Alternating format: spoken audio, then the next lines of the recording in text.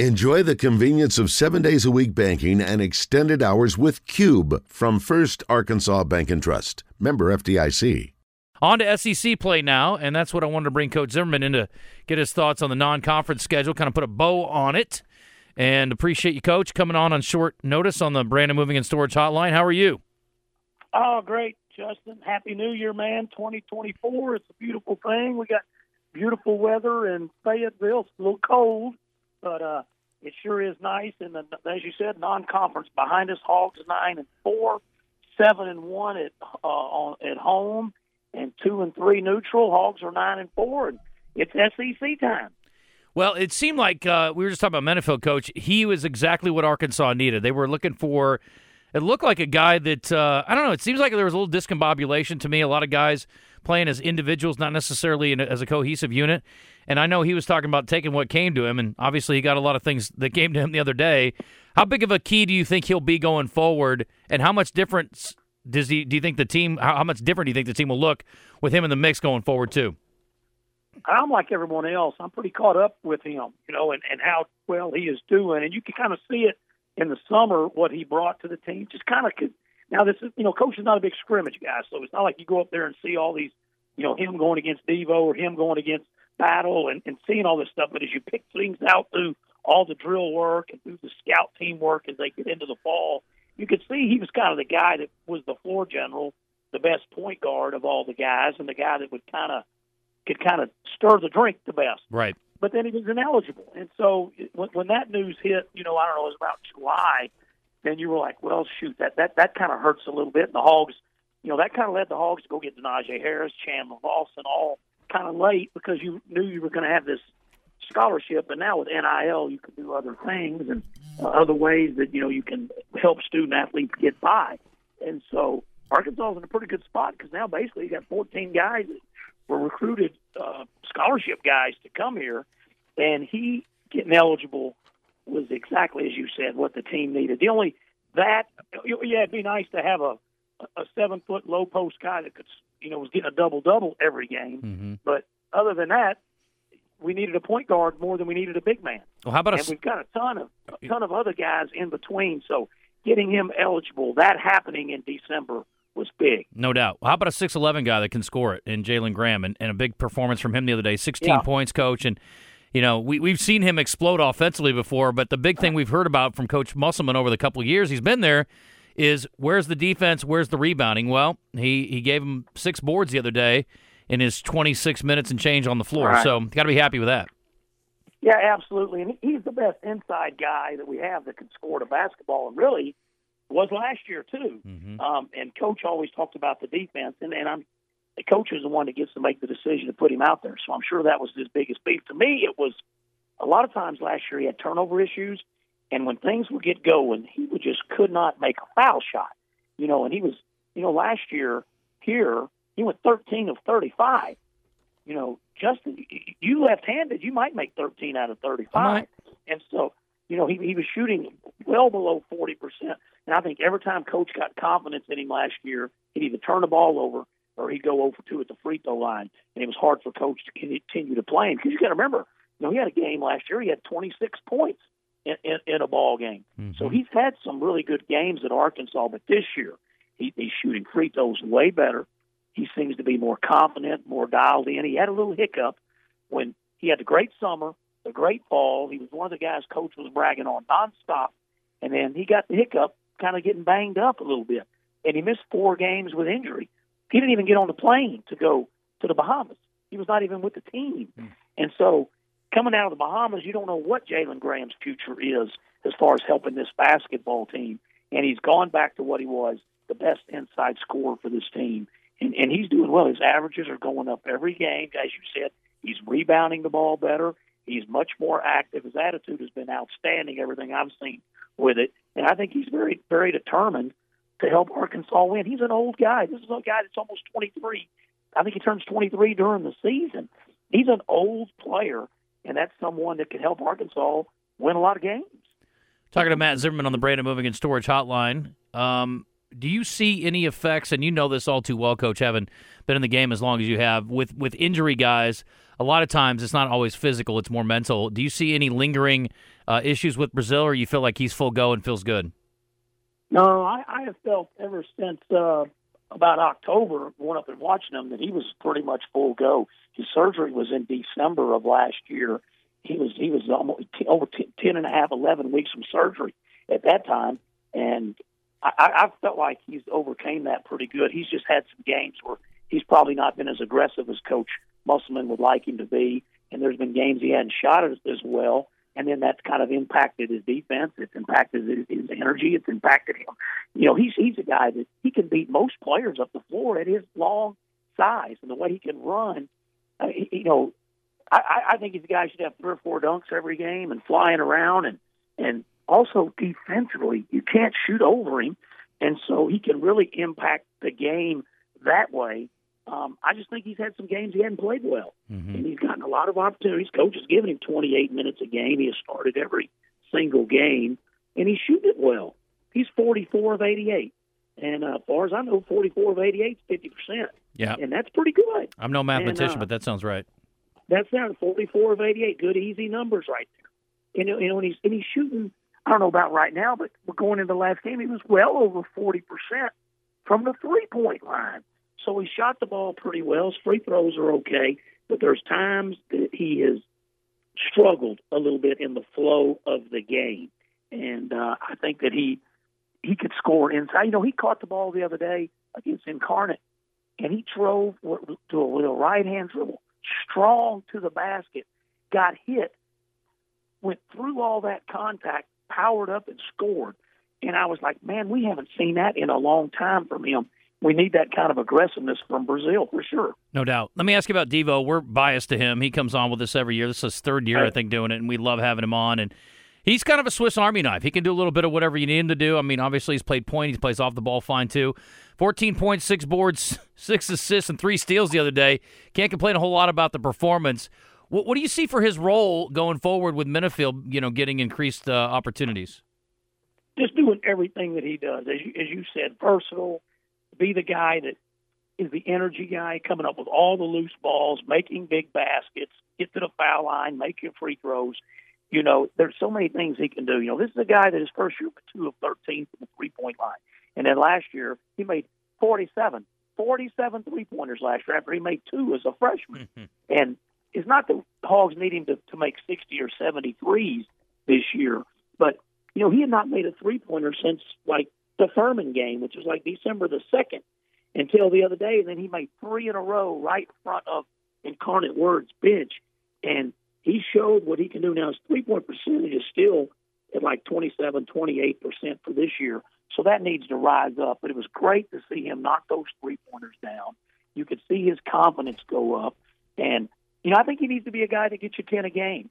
He had dropped down to where he was getting 6, 7 points a game, and now I think now he's at about 7.5 points a game. I think Devo's a guy that should be able to get you count on 10 points a game from him, and 5 rebounds, and 4 assists, and 2 steals, and come up with loose balls. That's what you have to have out of him. He's another older guy, but he's been here. It's not like he's been here 1 year or been here 2 years. He's been here 4 full seasons. Another kid about 22 years old, older, experienced player. This is one of the oldest teams in college basketball, Justin. Hopefully that pays off as we get into this 18-game league race. And I'm not like, hey, I want to win the NCAA tournament, but I also like to win the SEC. And all the people just write off conference. There's a reason you play 18 games in a conference. It's called a conference championship. Right. And I think that we're not doing it just for he and ha ha, are we? And so. Let's try to see if we can go win this thing. And I think this team with this older bunch can be a factor in this race, be a big factor. Yeah, not for craps and giggles, Coach. I see you working over there. We're talking to Matt Zimmerman. If you're just tuning in, you don't have to say it. I'll say it, Coach. It's okay. Ole Miss, the only undefeated team in the league, Coach, and their ranking indicates their schedule has not been as strong as some others. No. Coach Beard settling in over there. What do you think about Ole Miss? And how about just give me the overview of the SEC, I guess, in the non-conference from your perspective? Well, I love talking about the SEC, and I usually love the SEC. I think the SEC can have a little better season. The SEC's been good, but, we've not had a Final Four team since 2019. We hadn't had an NCAA champion since 2012. Everybody in the whole southeastern part of the United States is about to have a fit today because we're not going to have an SEC football champion. We always have the SEC, the national champion coming from the SEC, and we always have a national championship team in baseball. It seems like, but in basketball, we're going on 11, 12 years without that. And I do think the league this year can make more noise in the NCAA tournament and have more teams than other than just the Razorbacks making a run. Ole Miss has been impressive with that 13-0 start. It really has been. They were not good last year. They were a bad basketball team, and give Chris Beard credit. They're not the best team in the world. Let me just tell you, they got a nice team. They got a lot of wins against Alabama State and Eastern Washington and Sam Houston, and that's great. But they also did beat Memphis. And we unfortunately did not beat Memphis. And they beat Memphis at home 80-77. They beat NC State. They beat Central Florida. They beat the California Bears. So they've mixed in 3 or 4 really good quality wins. And so I did get to see some of their stuff from their game against Bryant, not Bryant High School, but Bryant University, and they beat them by like 17 points on Sunday. And so, he's got them playing hard. He's got them believing. This guy can coach. Yeah. He's a good basketball coach, and he's got them believing, and it's nice in our league. But as far as the rest of the league, there's been some good wins in our league, Justin. There's been some losses to Presbyterian and to Jackson State, and, we lost to Greensboro, and Kentucky lost to Wilmington. There's been some losses in our league that our league would definitely like to get back, which would help our net a little bit, which obviously is very important going in the NCAA. But South Carolina's another one. They were bad last year. They're 12-1. Now they haven't played as good a schedule as Ole Miss. Ole Miss's schedule, I think, has been decent, But give South Carolina credit. You take the team they had last year, it didn't matter who they played, they weren't going to be 12-1. So Lamont Parrish has done a good job there, kind of getting them going. Mississippi State isn't bad. The teams I picked to win the league were Arkansas, A&M, Tennessee, and Mississippi State. And Tennessee, at times, looked like a team that can compete for the national championship. And then the next game out, they'll score 40 points. And they're a little bit different. Yeah. You know what I mean? Kentucky, Kentucky's going to be good enough to beat you. I don't think this is this is still not the Kentucky that we saw for about a dozen-year period under Coach Cal. It's kind of the same one we've seen the last 3 or 4 years. They're good enough to beat you. If you don't play well, they'll beat you. But Kentucky's has shown some warts. Florida has had their ups and downs, and the same way with Georgia. So there's a lot of teams. The team to me that's the teams at the bottom are LSU, Missouri, and Vandy. And those are the games last year. We lost some of those.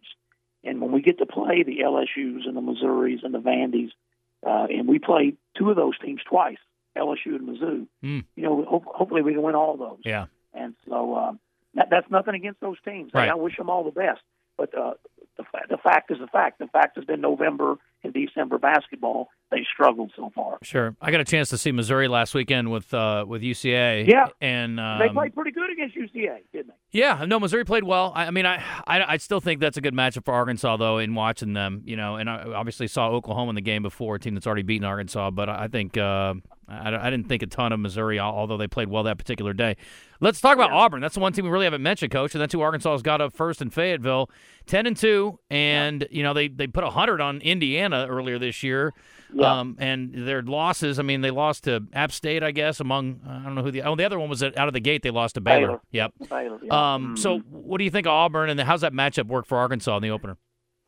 I like Auburn. I think when it's all said and done, Auburn's going to be one of those teams that I'm not sure they can be in the top 4, but they're going to be awful hard to beat at their place. And the Razorbacks don't go to Auburn this year, so that's a plus in the scheduling column for sure. We went there last year and lost. It wasn't ever really close. That's a difficult place to play. And most years in the league, since Bruce Pearl's done a good job there, Auburn has had some good teams throughout history.